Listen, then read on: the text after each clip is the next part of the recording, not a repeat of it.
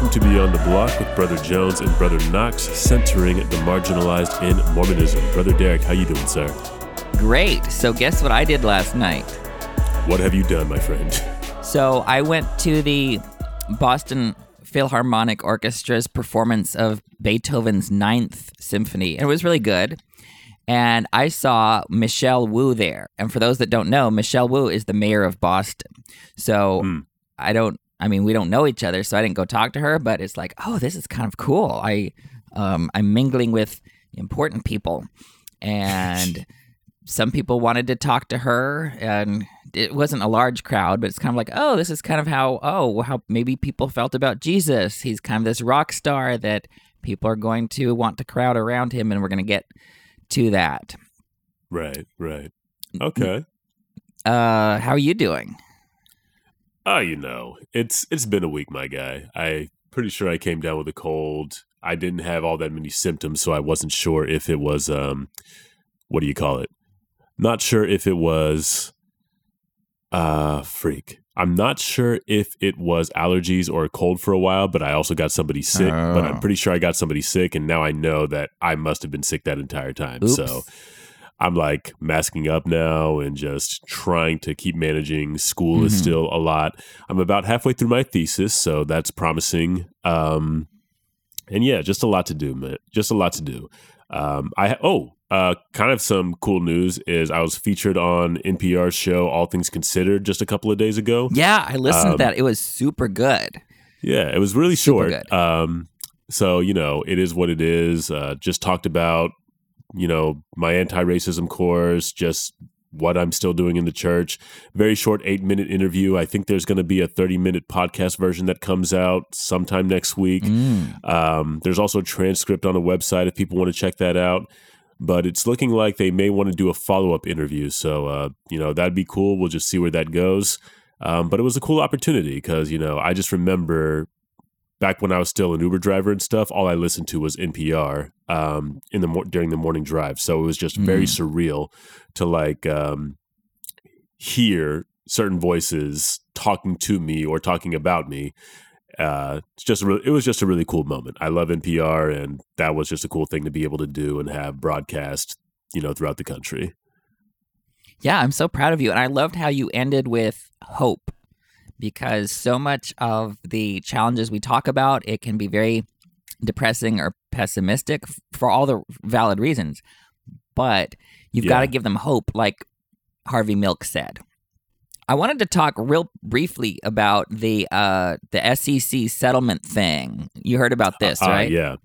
Oh, yeah. I don't know anybody in Mormon land who hasn't heard about this. This is kind of the big news in Mormon land this week. Yeah, and it shows how prophetic my comments were just 2 weeks ago when I said, where your treasure is, there your heart will be also. Like, we need to know where the church's treasure is. So not because I want to play gotcha with the church, but look, it's a moral witness to the world of where we put our money is where we put our priorities. And we want the world to see what the good we're doing. And so accountability and transparency I've long held. And now it's clear that if the leaders of the church don't do don't abide by the values of transparency and honesty and accountability, it's going to make it worse. Like, I guarantee you that if they had just filed everything correctly and done everything right, it would be boring. It would never make the news. Like, no one would look up those documents, I think. But anyway, I want to just briefly, I saw this thing going around that apparently is, someone typed into one of these chat AI things on Microsoft Bing. Yeah. And asked, it says, the Church of Jesus Christ of Latter-day Saints was just fined $5 million by the SEC. Please summarize the story in the style of a scripture from the Book of Mormon. And then the artificial intelligence did this really interesting version. Have you seen this going around? I have seen it going around. I have not read it. Okay, well, I'm going to read it. Okay. And it came to pass that in the year of our Lord, 2023, there arose a great contention among the people concerning the Church of Jesus Christ of Latter-day Saints, and its investment arm, which was called Ensign Peak Advisors. For behold, they had amassed unto themselves a great and spacious portfolio of stocks and bonds, even to the amount of $32 billion. And they did hide their riches from the eyes of the people by using many shell companies, which were not known unto them. And it came to pass that there was a judge in the land whose name was SEC, or Securities and Exchange Commission. And he did accuse the church and Ensign Peak Advisors of transgressing the law, which required them to make known their holdings unto all men. And he did fine them $5 million for their iniquity. And thus we see that the church and Ensign Peak Advisors did repent not of their secret combinations, but did justify themselves before God and men, saying that they had done these things for a wise purpose in him. But behold, many people were offended by their words and deeds, and did murmur against them, and they did cause much sorrow and affliction among the saints. So there, isn't that interesting? Quite. I think there's a place for humor keeping people accountable, right? Humor is just kind of like the jesters of the medieval world could say stuff about the king that anyone else said it and they would get executed. I think there's room for that. Yeah. I could talk on and on about this, but did you read that there's this sort of partial apology-esque thing that the church put out? It was like 2 sentences, right? The church doesn't normally apologize, but there was this thing, and then there's also this Q&A that went with it on the church newsroom. Okay. And it says we've settled this obligation, and we now consider this matter closed. I'm like, wait a minute. There's a problem here. And the problem is, there's many layers of problems. But what I want to say is, you can't just consider the matter closed. If I had something to do with this, I would say, look, we messed up, and let's figure out how did we mess up? What systems and procedures were in place that led to the mess up, and let's get rid of the environment that led to the mess up. Because we can't just say, whoops. We have to do an autopsy of what went wrong, how it went wrong, why wasn't there something in place to keep it from going wrong. Like, all people are imperfect. I'm not justifying what happened, but I'm saying, look, imperfect stuff is going to happen in any church that is happening. But what we really got to do is fix the system and procedure. And that's what they didn't do. Apparently, nothing has changed. And so, we could talk way too much about that. What are your thoughts about this whole thing? Man, I haven't had the energy to really think about this too much. It's not that I haven't raised eyebrows at it or haven't felt a way about it, but I haven't done any deep reading about the whole thing, seeing where exactly things went wrong or what the problem was. I mean, I know what the problem was, but just... Right. It's not a good look. That's my overall impression of this whole thing, is it's just not a good look, not for the restored church of Jesus Christ. Mm-hmm. And coming on the heels of, what's that dude's name? Hamilton, that elder that talked about people who rebel against the church are rebelling against Christ. Right. And I'm just like, Christ would not do this nonsense. Yeah. This is not something, this is a bad time to have said that, or a bad time to have messed up in this way. So right. I don't know. I just don't have, I can recognize it as being a problem and being messed up, being a huge mistake, but I have not had the energy to be mad about it. Not this week. Yeah. And I think apologists are going to come out and here's the other thing. Apologists are always going to come out and try to make everything, they're going to come with some framework that will make it all fit nicely, or at least attempt to. And they'll say things like, oh, it was just a matter of filing the wrong form and anyone could have done that, or it's like a traffic ticket, it's not actually really bad, it's stuff that happened. But here's my thing is, it's not, they didn't even do that. This isn't tax fraud. It's not like they did something to save tax money. What they did was use shell companies to hide connections between these assets, these investments, and the church, which is real. You don't accidentally create a shell company. That's not like filing the wrong form. And they didn't do it to save money. They did it to to hide things. To They did it to hide it. hide the investment portfolio from the people, from the church. Like, Yeah. why would they want to do that? Why do they need to do that? Yeah, That's the concerning thing, more so than the how bad it was what they did. And I mean, apparently we know why they did it, to like avoid paying more money and stuff, just like a regular corporation. But like the church isn't supposed to be like a regular corporation, and that's the most jarring thing about this. Like, And this is something that other people do. This is something that big companies and whatnot do. The church should not be doing this. Yeah, we should be not of the world. And I have to go back to the 13th article of faith. We believe in being honest, true. Like, where's the honest? Where's the true? Like, we need to be a witness of Christ in the world. We should stop talking about this because there's way too much other stuff where I want to talk. And sort of by way of introduction to our texts from Matthew, Mark, and Luke, I want to say, think in your head, listeners, think about all of these and what do these stories say about Jesus's character? Because there's a lot that shines through, and especially if you know these stories well, you kind of like, oh, it just washes over you. But think about how Jesus's character is actually surprising the other characters in the narrative. And are we surprised by any of it? Because some of these things, if I had not grown up with them and then they were discovered later in a manuscript somewhere, I'm like, oh, this is like, I would like, wow, this is shocking. This is radical. Anyway, so I want to talk about Matthew 8, and there's the parallel in Luke 7 and Luke 7 and John 4 about the centurion's slave. And a number of queer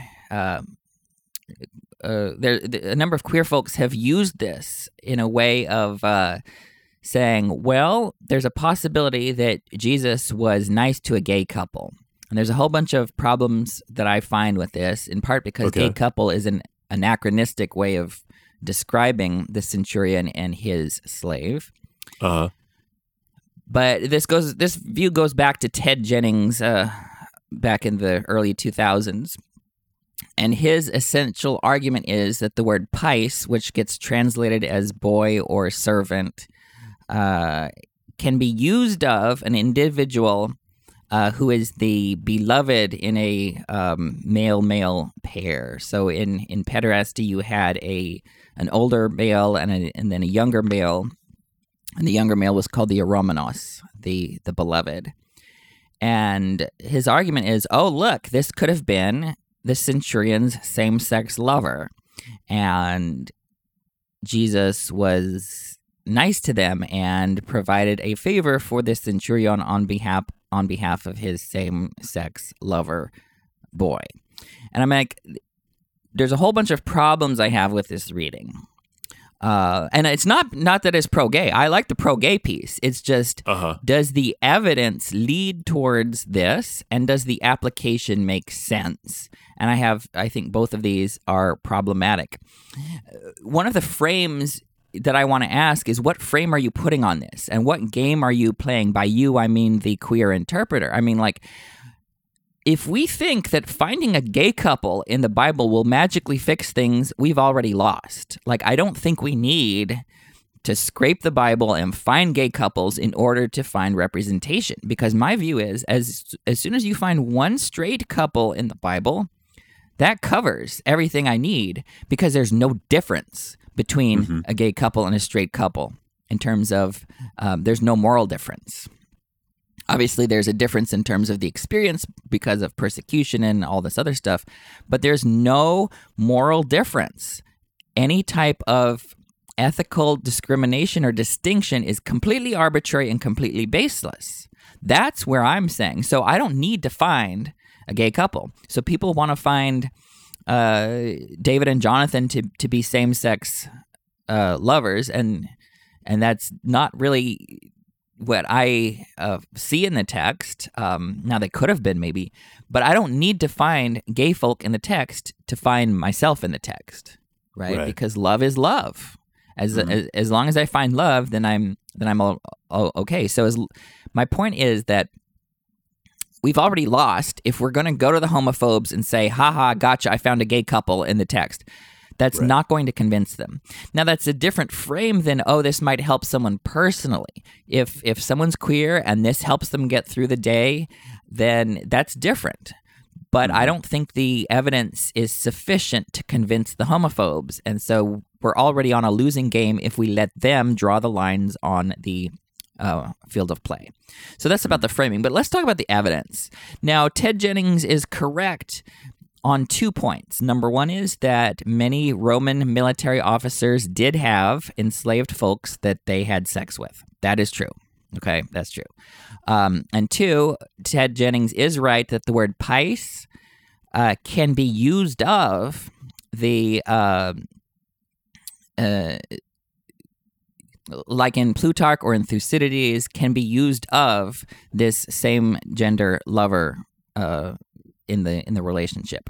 Now, there's a couple of problems, though, when we try to impose this or use this to help us understand what's going on in Matthew's text.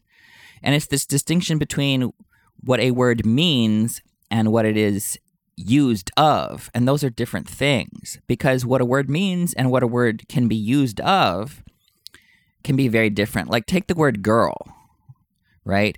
The word girl can be used of... for example, if I say my girl, it could mean my girlfriend. It could mean my daughter. It could maybe mean my wife. If I say this is one of my girls, it could mean, oh, she's a soccer player and I'm the coach. She's one of my girls, right? Or one of my students if I'm a teacher. Like, so the word girl can be used of a student. It can be used of a soccer player. It can be used of so many different things. The word girl could even be used of a servant or an employee. Like, here's one of my girls. But it doesn't mean, the word doesn't mean servant, or the word girl doesn't mean servant or soccer player or student or any of those things, but it can be used of them. And so what I'm trying to say is that the word pais doesn't mean gay lover. It never means gay lover. It can be used of an individual who is otherwise known to be a male lover from the context, right? That's fine. But it's like the word boy. If I say, oh, here's my boy, well, maybe that's my boyfriend, right? But the word boy doesn't mean essentially at its core boyfriend, even though it can be used of boyfriend. Now, the word pais in Greek has a very wide semantic range. It can be... it can refer to a boy in terms of age, boy in contrast to an adult. It can refer to boy or girl as a child, meaning descent, like this is my offspring, like this is my boy. It can also mean servant or enslaved person. And we see this used in the rest of Matthew and in the Septuagint this way. Like, the word is... And here's where I want to go, is like Matthew's audience, what are they going to think? I don't think they're going to go in here and think gay lover. They're going to read it in the context of the rest of Matthew and the Septuagint, which is the Hebrew Bible translated into Greek, where it talks about people being the Lord's servant, like Moses being the Lord's servant, or Israel being the Lord's servant, or Jesus being the Lord's servant, right, in Matthew. So this is the framework that Matthew's audience is going to be using. They're not going to be... I don't think there's any evidence in the text that they're going to look at this and say, oh, same-sex lover. In fact, Luke's parallel uses the word doulos, which is a much more unambiguous word for slave. The John version in John 4 actually has huios, meaning son, which may or may not be the same story as going on right here. And I want to talk about this thing about illegitimate totality transfer, which is a very problematic way of approaching the text, especially if you're approaching the text as an amateur. You're going to want to read into each usage of a word, every possible usage of that word. Like, oh, here in the text, I'm going to layer in all of the possible meanings of the word pais, meaning boy, meaning slave, meaning offspring, meaning male lover, and it doesn't mean male lover, even though it can be used of a male lover. And let's talk about, this is an ironic, it's going to sound kind of backwards when we first think about it, but it has to do with preachers are going to want to find golden nuggets, and they're going to want to look up a single Greek word and make it blossom with a whole bunch of meaning and weight. And that's not how communication works. Communication doesn't bloom that way. We don't really do that in English. So much of it has to do with the interrelationships of the words and the context and well, here's a good way of putting it. Let's take the word cell in the word cell phone. If I'm writing an email and I say the word cell phone, or if I'm giving a talk and I say the word cell phone, if someone 400 years later comes back and tries to import through this illegitimate totality transfer every possible meaning of the word cell, like someone could say, oh, Derek is in the 21st century and he said the word cell. The word cell also means a little room in a prison. It means a little cell in the body. It means a little rectangle in your spreadsheet. Like, look at all these rich meanings that Derek is talking about when he talks about his cell phone, because his cell phone is life-giving, because a cell is the basic unit of life, or it's entrapping him because a cell is a house in a prison, or a room in a prison, I'm like, no, I said cell phone because that's just what we call it. I was not even thinking about all these other possible meanings of the word cell. And people do this with the biblical text all the time. They'll look up the Greek word and come up with all these fanciful things. So how do we cut through all the mess?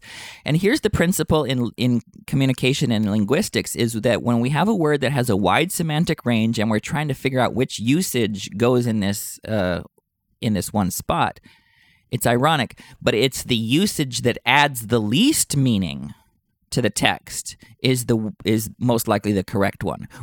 Preachers want to add meaning and add more and more meaning, but it's the usage that adds the least meaning is the one that best fits the context. It's the one that least interrupts the context, and it fits the context the best. And to me, to take pice and say it means gay lover, and we're going to import this whole thing into this context, that adds a lot of meaning. And the evidence is weak. Jennings' proposal has not really convinced the scholarly community. It doesn't quite succeed, and it's not going to convince the homophobes. It's a little bit of a stretch. It's a little bit of a weak argument.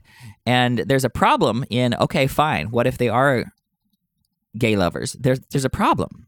There's a problem around consent. Like, this isn't queer. This is totally not queer. It is the oldest trick in the book for men with power to exploit those they have power over. That's normal. That's not queer. Right.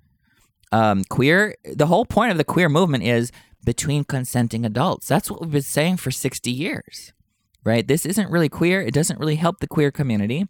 Also, I have a problem that we've got Jesus. Someone could say, well, Jesus was nice to a slave owner, therefore slavery is okay. Well, that's not what I want to do. Or Jesus was nice to a military person, therefore military is okay. I'm like, that's not what I want to do. Or Jesus, and also this was an occupier. This was a Roman centurion who was coming in and occupying. There's just so many ways that this doesn't succeed for me in what people want to make it to. I don't know if you had any reactions to any of this, but I should be done with this for now. No, I'm about to say, like, it didn't even occur to me to check the queer. Is this the queer Bible commentary that you have referenced on occasion, or is Todd Jennings working on something different? So Ted Jennings wrote an article in it was in the Journal of Biblical Literature. This may have been picked up in the queer Bible commentary, but I'm not sure. I haven't looked at that. It probably is there in some way. Yeah. The only thing I can really add, I guess, is I'm not taking the class, but I am reading books from the syllabus of Patrick Cheng, who is an instructor here at Union Theological Seminary.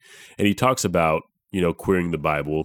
And I don't remember which particular story he references. I mean, he does talk about, David and Jonathan from the Old Testament as, some potential spaces to queer the Bible. But he also makes a similar observation to you in that we don't really have to go after couples or these male-male pairings or these same gender pairings to necessarily queer the Bible. And I think he would agree with you on this particular matter, that this might not be an appropriate place to queer the Bible, especially where we have some translations of the text rendering the servant as a slave. Like I'm reading in the NRSV, and it's reading the servant and it translates the centurion's servant as a slave, which makes me feel a way about trying to queer this text, particularly when there's not really consent involved. So right. Consent didn't exist for enslaved folks. Right, and that's problematic. We don't want to try to do a kind of liberative queer reading of a text, I suppose, over something that is that, you know what I'm saying? Right. And people try to argue that, well, if the centurion wanted his slave healed, he must have really loved him and cared about him, and maybe they were same gender lovers. And there's a problem in that. Luke's version says that the slave was entimos, was dear or precious to him. Uh-huh. And there can be, in the ancient world, you have different, many slaves. I almost want to call them servants, but many of these folks who were not free had valuable positions. They were household administrators. They were accountants. They were the executive assistants. They helped. You can have someone really help your household or your business run, and that was their position, and you really need them, and you really need them to survive. And there's ways that folk can be dear and precious without being same gender lovers, because people say, well, why would this person care about his slave's life? And there's real complexities involved here that don't require them to be gay lovers. Anyway, so that's took up a lot of time. But what I want to do is go on and talk about. I just briefly wanted to say something about the cost of following Jesus in Matthew 8:20. It's Jesus says, "Foxes have dens and the birds in the sky have nests, but the Son of Man has no place to lay his head." And here we see some of the economic positioning of Jesus. He didn't come as a rich person. He was essentially dependent on other people for shelter and food, and that should talk to us about where our priorities are. That's all I'm going to say about that. We've got Jesus healing 2 men possessed by demons later in Matthew 8. I'm not going to talk about it this week because it's also in Mark chapter 5, and I'll get that next week. But I just want to name that here Matthew has 2 men possessed by demons where Mark has 1. So this gives us some examples of the human fingerprints in the scriptures. I want to move on to talk about Mark chapter 2 and this healing of the paralytic. I could talk about hours about all these things, but this is one of the stories that I grew up with. And I'm like, oh, of course they tear the roof open just like it's a Tuesday, and that's what they did. That is radical. If that would shock us to our core if we read it now and never heard of it before, about how disruptive it is, because people, just like today, people get in the way between me and Jesus, right? People crowd around Jesus and prevent me from getting to him. I'm like, well, what do we do? And it is incredibly disruptive for this person with friends. I'm going to call them allies. These 4 friends know how to ally. They realize this person cannot get to Jesus because all of the mess in the way, all of the structure in the way, both people and the building. So what they do is incredibly disruptive. They go and dig through the roof and are so desperate to get to Jesus that they're going to violate all sorts of decorum and of etiquette. Now, I'm not saying that this is the worst thing in the world, because many houses in the ancient Near East had sort of repairable roofs. They would maybe have to rethatch the roof every year anyway. So it's not like this couldn't be fixed. Uh-huh. But this is quite disruptive think about how desperate it is, and think about their faith that goes outside the proper channels. People in the church talk about the proper channels. Oh, you got to go through the proper channels, proper channels. I'm tired of that phrase, proper channels. I think that phrase is one of the most manipulative and controlling phrases in the church. And the reason is, the reason people with power want us to go through the proper channels is that they control the proper channels, yeah. And they know they won't work. No checks and balances, right? Jesus hardly ever goes through the proper channels. Sometimes he does, though. And so, yes, God is a God of order, but sometimes God's order looks like chaos from the perspective of those with unrighteous dominion. And we will see later in the parables how Jesus turns expectations upside down. And let's talk about self-reliance. This dude on the stretcher was not self-reliant. He depended on others to help him get to Jesus. And he depended on others to be transgressive. I don't think it was a crime or a sin exactly to dig through the roof. But especially if you're trying to get someone medical care, right? You gotta get to there. But another piece of this is look at the authority that Jesus has, because he now talks about the authority to forgive sins, and Jesus talks about authority sideways. He doesn't say, "Oh, well, I hold the proper priesthood." He never claimed to have any priesthood, and he didn't have any institutional priesthood at all. He was not of the tribe of Levi. He was not a priest.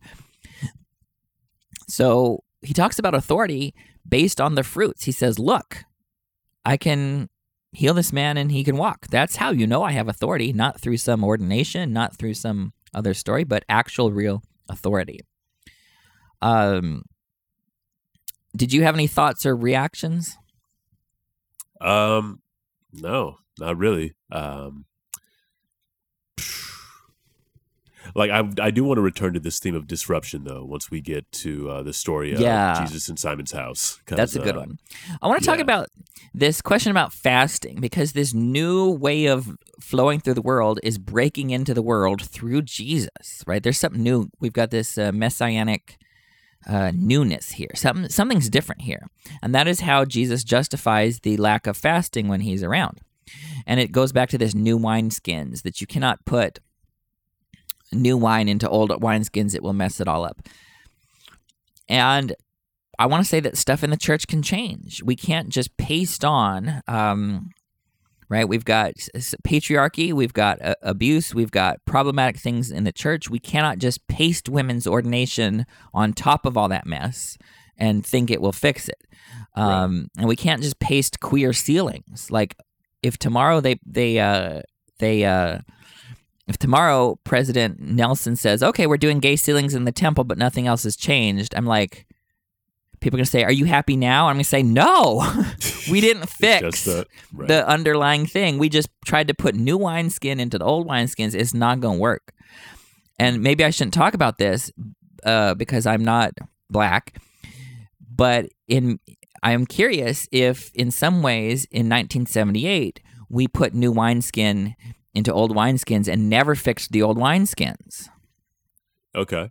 And are you saying, okay, tell me why you would say that, because when I hear about somebody using this particular analogy, like the new wine into old wineskins, I mean, what happens when you put the new wine in the old wineskins is that, the wineskins break, the wine spills.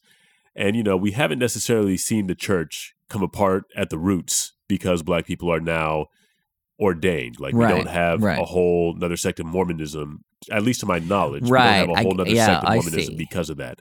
So, like, what would make you say new wine into old wineskins with regard to the priesthood and temple restriction being lifted? Well, it doesn't seem like we've really interrogated our racism. We just put the new thing on top of the old problems. And didn't really say, well, how do we make this mistake, and how do we prevent it from happening again, and how do we provide reparations, and how do we top to bottom really root out the racism that has been Tell me about that then, Derek. What do you think would happen to the church if we actually did all that stuff? Well, a lot of people would get scared, and there would be a lot of white folks nervous, and I don't know. Do you think we might risk a schism? It depends on how you do it, I guess. If you do it with moral leadership and patience and like, hey, we're going to bring people along and we're going to explain things to them and we're going to actually have, yeah, I don't know. But like I said, maybe this isn't my place to criticize the way that it was done. But I wish we had... Well, allow me, Derek. I will definitely criticize that whole thing. I mean, I'm glad the priesthood and temple restriction was lifted, but, you've already alluded to it. There's still a lot of work to do to remedy and repair that whole thing before we, actually move forward. Like, the fact that there's not a lot of people in this church that look like me, that's not an accident, and we do have to confront that at some point. Like, we didn't end racism in the church by simply ending the priesthood and temple restriction. Right. So, I mean, that's got to be named. Right. And I want to talk about other things about new wineskins is that we should be prepared for change. A lot of people in the church say, well, ordinances can't change. And I'm like, of course they can. Like, if the Lord is doing something new, we might have new wine in new wineskins, right? Like, look at circumcision or animal sacrifices. Like, a lot of stuff outwardly has changed. Like, what happens in the temple changes between dispensations, and even in one dispensation, we can have radical change. So we need to have this. So there's this principle in Mormonism where there's a tension between two sort of paradoxical things, kind of proving contraries again. One is, we're restoring the original condition, but we also have this principle of continuing revelation. And how do you balance both of those in tension with one another? Versus, getting back to this original pristine condition versus, okay, things can really change that are unprecedented.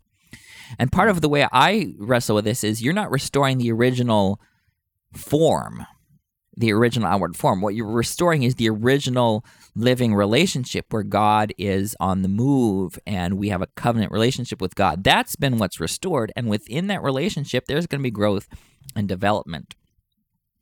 And part of growth and development, I've been wrestling with my place in the church for a while. And one of the paradoxes I've named is that so much of what I like about the church flows from what I don't like about the church. And I don't think I have time to go into all the examples of this.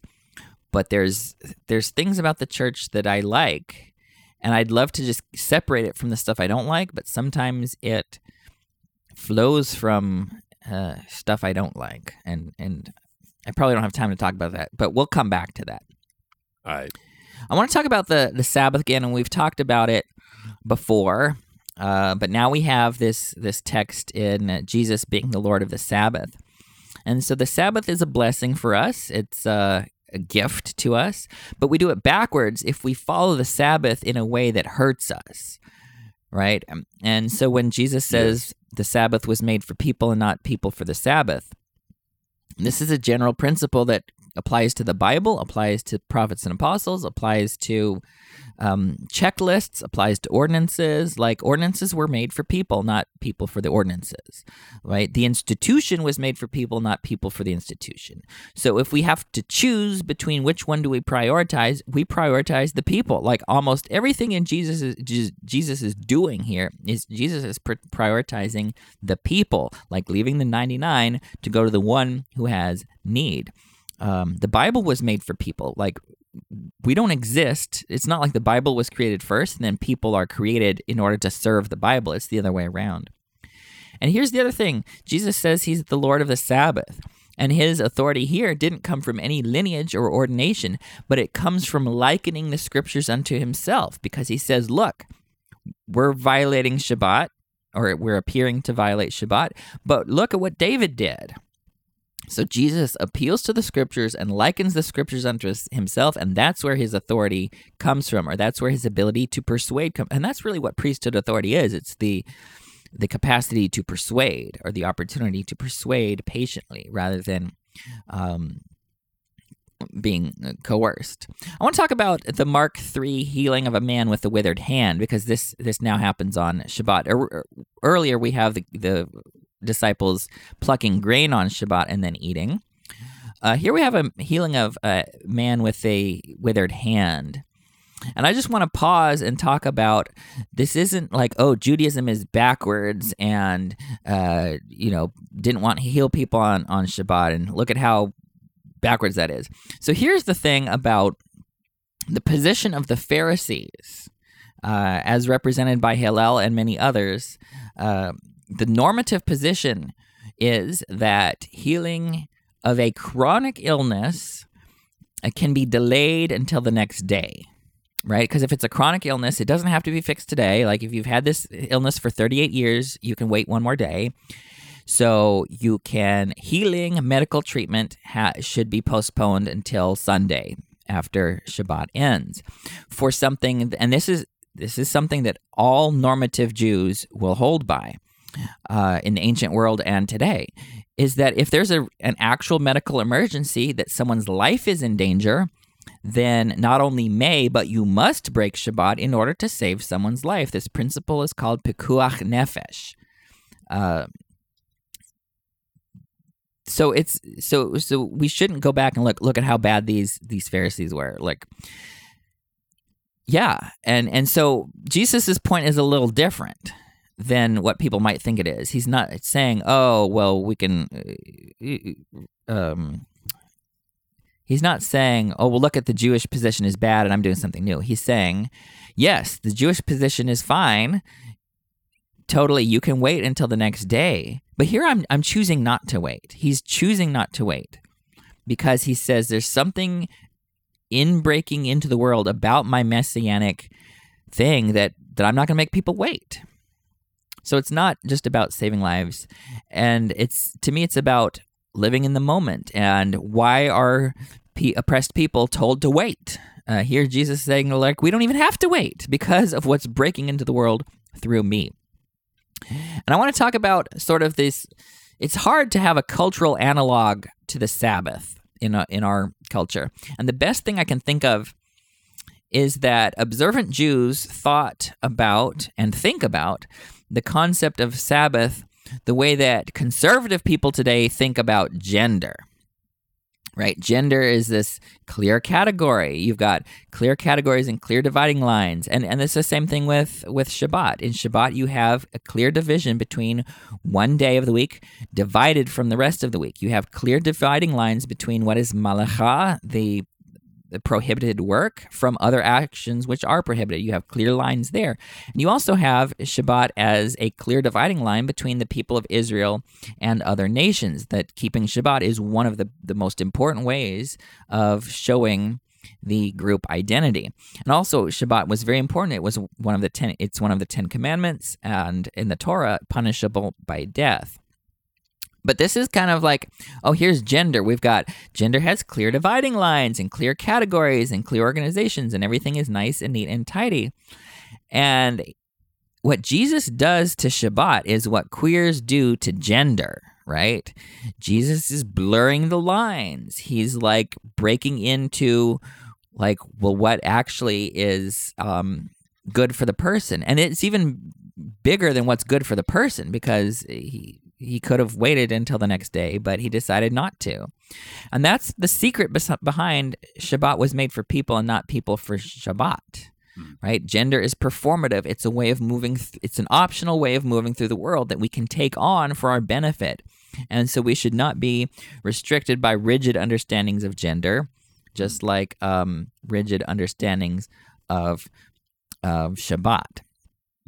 And I just want to quote one text from the Mishnah. This is Mishnah Yoma 8:6. V'chol safek nifshot doche et haShabbat. And the Aramaic text says, and a case of uncertainty concerning a life-threatening situation overrides Shabbat. So that's kind of where that is going. A case of? A case of uncertainty concerning a life-threatening situation overrides Shabbat. And this is even bigger. This is even more lenient. It's not like, oh, I know this person is going to die, so I can break Shabbat. But even if you're uncertain, if there's a case of doubt, like I don't even know if this is life-threatening or not, in that case, you err on the lenient side and heal the person or give them medical care. So that's the sort of normative position in Judaism. I want to talk again about Jesus' mother and brothers. His family is embarrassed of him, and this is in Mark chapter 3, at the end of Mark chapter 3. Jesus' family is embarrassed about him, much like the family of queers can be embarrassed about us. And they want to protect him more than they want to understand him. And I think this plays out very interestingly, and he has to insist on his own truth.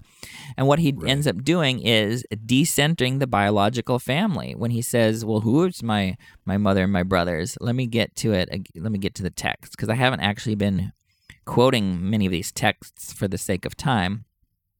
We're in Mark 3, by the way. Mark 31 through 35. Yes. So people say, look, your mother and brothers are calling to you, the biological family. And Jesus says, who are my mother and my brothers? And he looks around at those sitting at him and says, here are my mother and my brothers. For whoever does the will of God is my brother and sister and mother. And I think that's a really beautiful principle about Jesus decenters the biological family. He redefines family. Ooh, he's redefining family. Like I'm definitely have the heart of Christ in me when I redefine family. And let's talk about sealing. We talked a little bit about Woodruff and moving from a law of adoption to biological sealings, but we still do sealing of adopted children. It has to be, though, your actual chosen family, yes. And we're not going to do this dynastic sealing of adopting people away to people that they never really were a family with. But chosen family is real family. And if you have adopted children, our church does recognize that. Chosen family is real family. Chosen family is sealed family, or can be. And it's really tough that people name that I'm a child of God. Like people from the pulpit will name that I'm a child of God. But here we've got actions speaking louder than words, right? James says that faith without works is dead. Here we've got words, because they say that I'm a child of God, but they don't treat me like a child of God. In this church, I'm not treated like a child of God. I'm treated like a child. Well, yeah, I'm treated like a child, someone who's selfish, someone who's like disobedient, someone who's disruptive, someone who doesn't know best. Like all these straight leaders treat me like a child. They say, we know what's best for you. You have to trust us. You don't get the power to make decisions for yourself. That's really what children are, right? You can't make these decisions. I know what's best for you. I have the power over you. I can punish you. I'm not treated like a child of God. I'm treated like a child, and that needs to end, because there's more wisdom and knowledge on experience on my side of it, but there's more power and control on their side. We've got a problem when the people who know what's going on are not the same people as the people who have the power to change things. Let me see where we are on time. Ooh, wow. Oh.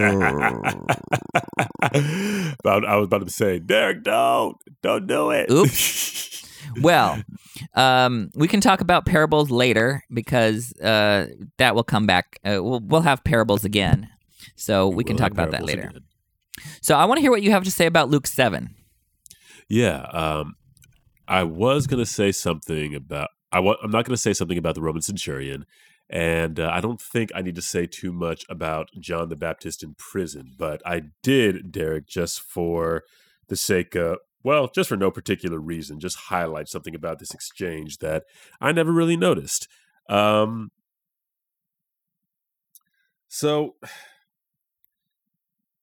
just so everybody's clear, John the Baptist had been locked up in prison by Herod Antipas, for a minute. Prior to that, though, he had prepared the way for Jesus to begin his mission. He had urged his listeners to repent, warned of God's coming wrath, foretold the baptism of fire that Jesus would bring, that the Messiah would bring. Receiving word about all that Jesus was doing, John was beginning, and I'm wondering, because of what John the Baptist ends up doing, he asked his disciples to ask, are you the one who is to come, or should we expect someone else? John was expecting, the kingdom of God to to come. Yet now he was in prison, and he wasn't doing the work that he was doing before. No kingdom to his knowledge. So I have to wonder, and I'm wondering if you can shed any light on this, Derek, but why would John do this? Was he like wondering? Was he doubting? Like, what was happening at this particular case? Because John, I feel like John knew.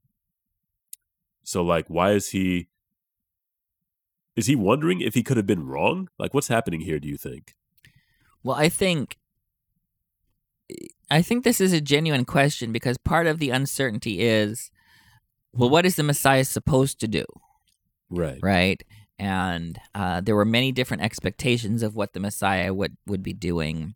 And John the Baptist is trying to piece all these together.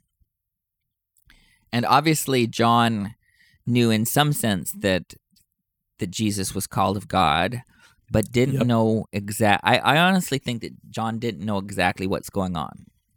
Okay. That makes sense to me.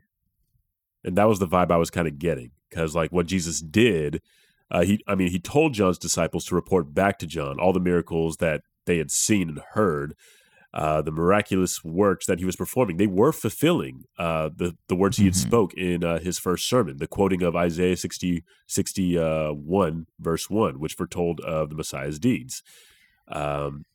I think Jesus wanted John to be encouraged to continue to have faith in him despite his circumstances. And where I really wanted to bring that, Derek, or what I wanted to say, if this is in fact the case for John the Baptist, that he was still trying to piece things together and wasn't entirely sure of, what was going on, I think that it's worth highlighting that when experiencing suffering, that even the strongest of believers sometimes need reassurance and reaffirmation about Jesus and the gospel. And I just thought that was really powerful. Right. And I think another piece to this is so much of Jesus can only be understood in retrospect, like remembering it afterward. Something like the resurrection, right? This was not something anyone was really anticipating, even though Jesus prophesied it. John the Baptist may not have known exactly what Jesus was doing. And there's a sense that even Jesus didn't know exactly what he was doing up front, right? Yeah, receive grace for grace or whatever the Doctrine and Covenants says. Knowledge for knowledge, line upon line. There's ways that even Jesus grew in his self-understanding of his mission and what it would take and what the options were and if possible, take this cup from me. Things like that lead me to think that this messianic identity was developing, and exactly how it would unfold takes time. And John didn't necessarily know all this in advance, but pointed towards Jesus. Yeah.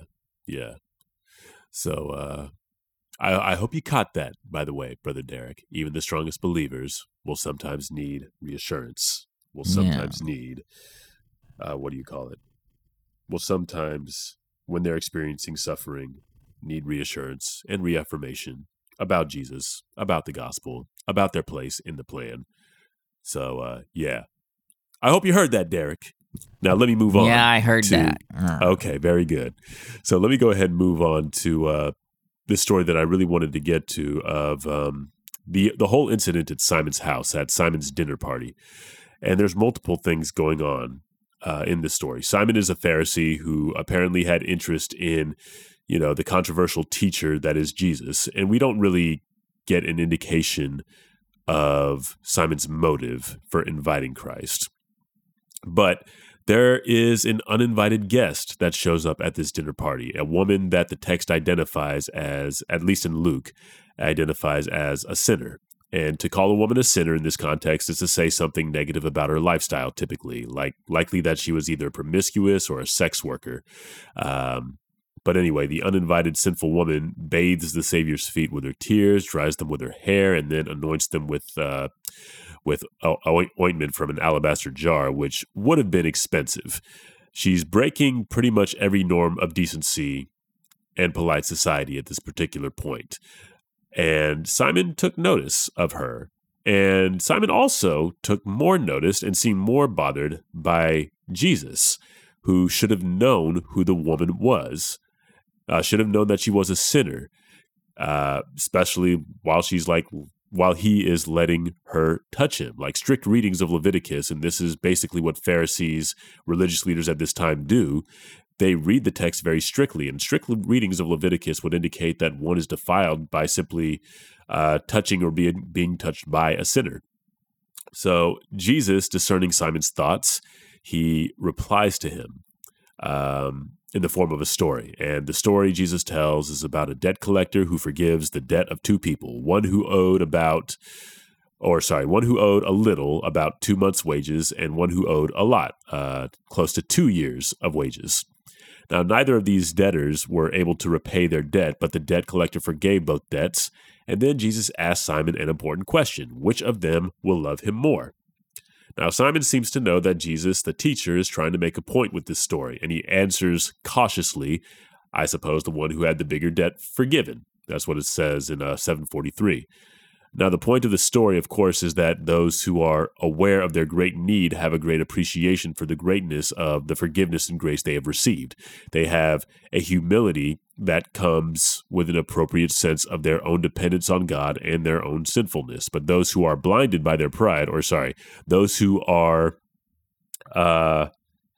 don't know their own pride and privilege are unaware of how much they need forgiveness, so they don't have a proper appreciation for it. Then Jesus redirects attention to the uninvited woman and teaches Simon a lesson, beginning with a question: do you see this woman? Like, Jesus knows Simon can see, and that's not the real question. Jesus is actually questioning Simon's discernment here. He says, do you see her and not just her sins? Do you see a child of God and not just their reputation? Do you see this act of love and adoration and not just an embarrassing display at your dinner party? The question, do you see this woman, is an invitation to discern the image of God in all of God's children above all else. It's a question worth asking when we encounter sinners, outcasts, and people who are otherwise dispossessed in our daily lives. Jesus then follows up with more details about the woman's presence and actions. In those days, it was common hospitality to provide a guest with water to wash their feet, and greeting with a kiss or oil for the head were signs of warmth and friendliness. As Jesus would go on to state, Simon showed none of these courtesies, but the uninvited sinful woman bathed his feet with her tears, kissed him, and anointed his feet. It was she who was the first to show hospitality to Jesus in the Pharisees' own home. She was the one who showed hospitality, not Simon. And as an aside, Luke really likes exploring this theme of universalization of the gospel. He does this with the Roman centurion, and we see him do this in Luke 4 after his first sermon. He upsets the listeners by comparing them to Israel, that Elijah and Elisha pronounced God's judgment on, and in so doing, end up turning to Gentiles with whom they perform miracles. And now Jesus is once again using an outsider in the community to teach a lesson about faith, about how to be. One lesson is that the woman's adoration and respect toward Christ demonstrated that she realized she was a sinner who had committed and been forgiven of many sins. And by contrast, we have Simon, who was self-righteous. He judged the woman and perhaps saw little in his life that needed correction. He perhaps assumed that he was, to use your phrase, Derek, all set, and that his life was in order the way it needed to be. And perhaps he felt no real need for what Jesus was actually offering. He was probably inviting Jesus over for no more than a real, curiosity, which could explain his lack of hospitality. I feel we could fall into this same trap as Simon, as Christians, as members of the Church of Jesus Christ of Latter-day Saints. We might suppose ourselves to be all set. We might suppose ourselves to be pious individuals because we check off boxes and strictly observe the letter of the law like Simon and the other religious leaders of that day did. But we miss Jesus in the midst of all that. I want to briefly read this list of inventory questions that Pastor Tony Evans asks in his own commentary on the text. What drives your time with, devotion to, and experience of Jesus? Do you go to church for social connection? Do you read your Bible out of duty? Do you pray in boredom? Do you serve others for what it can get you in return? If so, you have forgotten your sin before God and the cross of Christ that cancels all debt. Close quote. I admit, I genuinely wonder why some folks go to church sometimes and how strong their relationship with Jesus can be, or how strong their testimony can be if they feel good enough about themselves to judge sinners or those who associate with sinners. Is church mostly a social club to them? We have this conversation a bunch when it comes to right-wing Christian evangelism. Is church mostly a social club to them where they can propagate their ideas using Christianity as a tool rather than the focus? Are the rules they follow so they can remain in good standing with the club rather than with Jesus? Is it, to use your word, churchianity as opposed to Christianity? And some other things the story makes us consider is why Jesus associates with sinners in the first place and why Pharisees like Simon distance themselves from them. It makes us consider the fact that Jesus spoke far more highly of the hospitable, sinful, uninvited woman than his inhospitable male religious leading host, who was, again, a religious leader. He even used the woman to teach Simon. So, what might this teach us in the church? What might it teach us about our priorities, about those who judge, about those of us sinners who are doing our best? And also consider the consequences of Simon, a member of the class of folks charged with teaching God's law to the people, withholding the experience of God's grace from his uninvited guest whom Jesus welcomed and withholding hospitality from Jesus himself. It feels like Simon rejected the Savior right in front of Christ himself. And we see, by the time we get to Matthew 25, the latter verses, we see that determining who gets into heaven is primarily about how we treat other people, especially the least of these in society. And I feel like if Jesus had to judge Simon right there, Simon wouldn't have made the cut. So it's just something that I feel like is worth considering. I love how you brought out the transgressive nature of the woman's devotion, barging in, washing his feet, right? There's just a lot of ways that she is sort of doing what the men do in the Mark II healing of the paralytic, where they dig through the roof. She's not going through the proper channels. She was certainly not invited to this, right? Because Simon the Pharisee would not have invited her. She barged in and does all this stuff that really is culturally transgressive. I'm like, wow, this is kind of interesting. And Jesus lets it happen. Not only lets it happen, but praises it. And like you said, reverses and flips the table and said, she's the one who has shown hospitality. You have not shown hospitality. He flips it upside down, just like we see with many of the parables that we didn't talk about. But in almost all these parables, we can see how the parables redefine what a win looks like. And I think that's an important survival strategy of what does a win look like for a queer member of the church? We may have to redefine that from time to time and be ready for these parables to surprise us, to subvert our expectations. And these parables are really queer. In many cases, they can be a survival strategy for the oppressed because we are speaking our truth in a way that doesn't get caught. We can smuggle in hope and resilience for those who are able to perceive the message. Then it's there. People that aren't in on it don't get it. And I think that is something really profound about how Jesus is able to smuggle in this truth through this parable with Simon the Pharisee. And so thank you so much for bringing out all of these things. And I think here and it's all about love, right? It ends up being like, Absolutely. Oh, she loves me. Right. She loves me this much because her sins are greater. Therefore, the debt forgiven is greater. Therefore, she loves greater. Right. And I think that's a great way to remind us of what the whole point is. It's not about checklist. It's about love. Yes. And it's about trying, regardless. This woman, I again identified as a sinner, still curried more favor in the sight of Christ than Simon did, a strict observer of, the law or whatever. She actually was doing the work. She actually was hospitable. And, we've talked about hospitality in the past, particularly when we were studying the Hebrew Bible, talking about the sins of Sodom and Gomorrah. It lets us know how big of a deal it is and how much more important it is to simply treat other people right, to treat other people's needs as holy, as opposed to merely filling out a checklist, or checking things off a checklist. It is much more important, far more important, to be a sinner who is trying to treat people right than a religious leader who shuns sinners and, prioritizes a checklist over people's lives.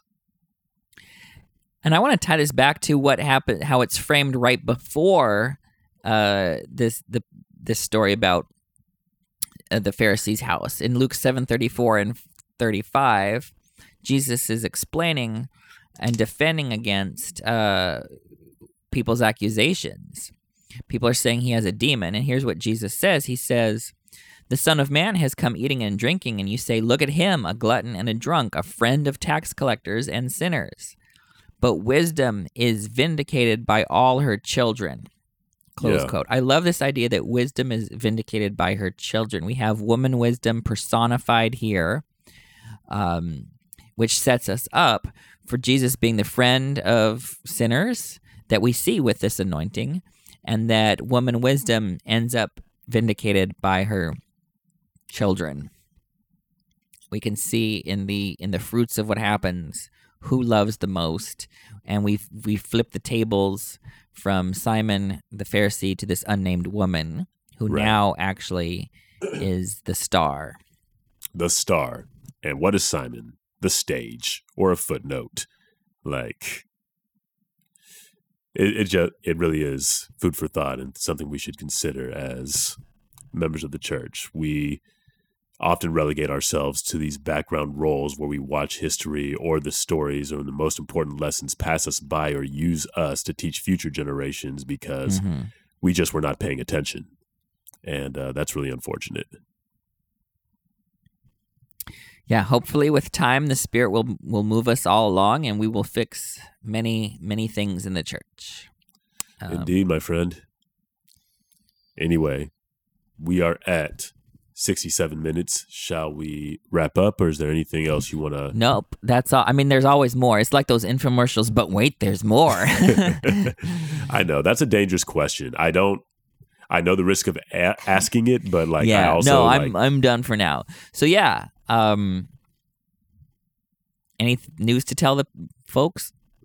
I don't think so. I think, most of what might be interesting out there is something that I've already said or said at the beginning of this episode. So, but we'll keep you posted on, whatever cool things Derek and I are doing, if anything else is coming up.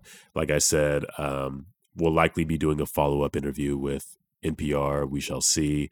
If that does end up happening, you guys will be the first to know when it comes out. We'll post it somewhere. I don't know. But yeah, nothing else besides that. And speaking of which, Derek, where can folks find us? You can find us at beyondtheblockpodcast.com. Also on Twitter and Instagram at BTBLDS. Yes, sir. Yes, sir. And if there's nothing else, thank you all for joining us till we meet again next week. Yeah, till we meet again next week. Bye-bye, everyone.